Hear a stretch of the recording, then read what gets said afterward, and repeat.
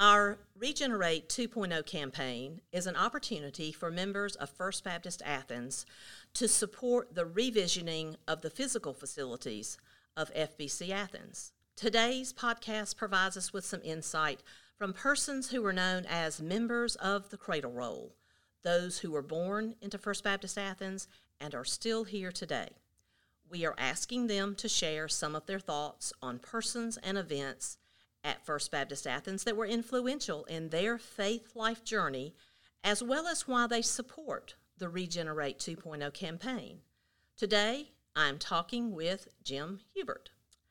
Jim, it's so good to talk with you today, and I'd like to ask you who in your faith journey at First Baptist Athens played a significant part in your growth and how? Well, I think it's hard to pick one person out because it's a conglomerate thing. You get hit from a lot of different ways, different times, and it just hits you different. Mm-hmm. But the conglomeration of all of them makes you who you are and what you believe in. Mm-hmm. And so I'm so happy that I have been a part of this church for so many years and have seen so much go on, mostly good, some slightly not so good, but it's great. All of it's great. Is there any particular thing that stands out in your mind? Well, one thing that does stand out in my mind is no matter how many small things have been changed, as we change personnel and as the attendees change, it always has had the same goal and has been working toward the same end. Mm-hmm. And we all want to be with our Maker at some point in time. Mm-hmm. And I think that's an important point that you made, that while we may not have always agreed in some of the processes we went through to get to some of the decisions we made, one of the things that I would say, and I think you would agree, is that people worked to get to that end goal, exactly what you said. And instead of saying, I won't be here anymore, I will evolve to wherever we're going to be. And we get there collectively. It doesn't mean that we are all yes people, but it does mean that we listen to each other and we discern how we will get to where God is trying to get us to be. So thank you for sharing that perspective, that part of it with me, because I think that is a true testament to some of this church. Any other thoughts you have on that? I think that covered that part of it. There's some more that I'll mention as we go along. Okay, all right. Well, what in your past at FBC do you see some of our faithful past, maybe an activity or an event, and how would you say this can inspire us all to be excited about the future? Well, the fact that this church has gone from such a small church to a church the size it has, it hadn't done it by itself. Mm-hmm.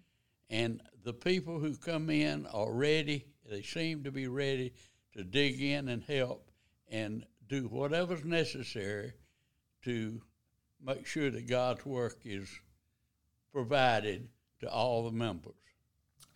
Having been here in 1938, you've seen a few building campaigns, haven't you? Yes, I have. So are there any things you might want to share about past opportunities in this church when we have seized the moment when perhaps it was a leap of faith? That's right.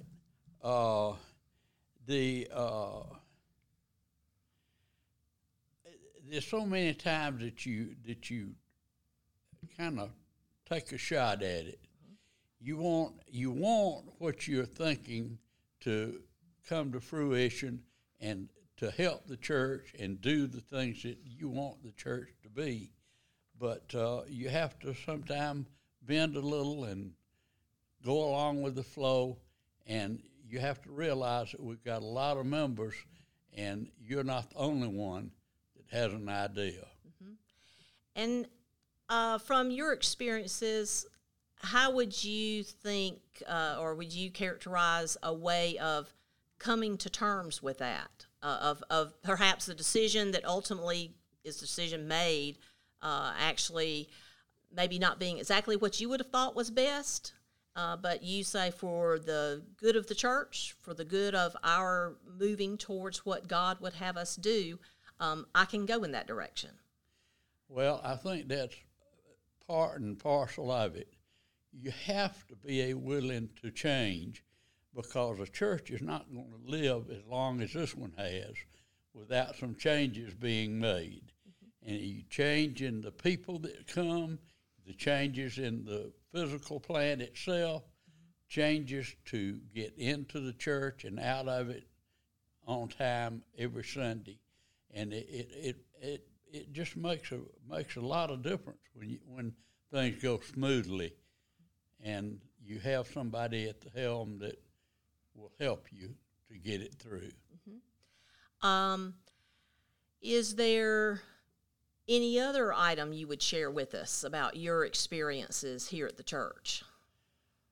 The fact that we've got such a large membership, I think works to our advantage, because we get people when you get one-on-one or maybe just in a small group, you learn how they feel about the things that you are interested in, and you hope that things are going to work out where everybody is happy and you can please everybody, but it's not possible all the time.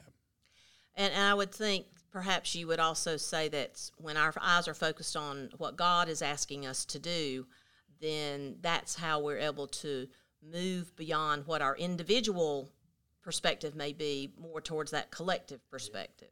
That's right. And it's, as is the case on almost everything, we have to put our faith in God. And we have to think that He's going to make sure that we do things not in a disastrous way, but maybe not in the way that everybody would like, but it comes out real good in the end. It takes more than one kind to make a church. For sure. It's its own community, and it takes all parts of that community to be successful. What else would you share with the group? Well, I love, now I say it all the time. I started not to say it now, but I will.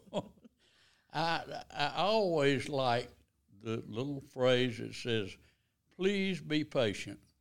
God is not finished with me yet."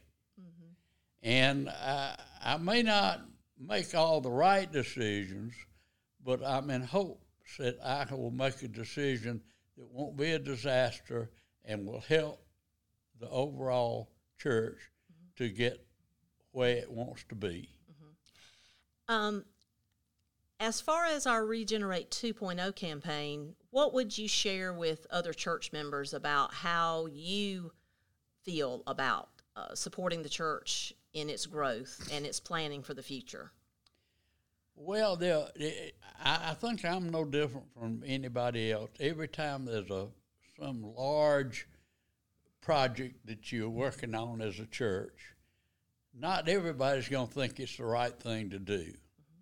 And there are some cases where you just have to put your faith in the Lord, and He will help us. He's helped us all these years, and we didn't get where we are by being a group that goes out in all different directions. So I'm thankful that we have the people here that we do have. And through my years in this church, I'm so happy that I have been able to feel comfortable going to any member of this church and say, "What do you think of that? What do you think we ought to do?" And because there are always people that know a little bit better than you do.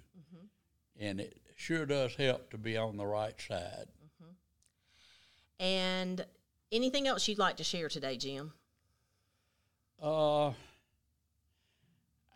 just like to do a pat on the back for over the years that I've been a member here. We have picked the right people to do the right job, and people who you would never think would make a big difference often make the difference. And as we're planning for the future, we look to where we've come from and some of your perspectives about the people who came before us, who made plans, and the people who are here today who are making plans. And that's part of what our Regenerate 2.0 campaign is about, is looking towards the future, even if we may not know exactly where it may take us. Thank you so much, Jim.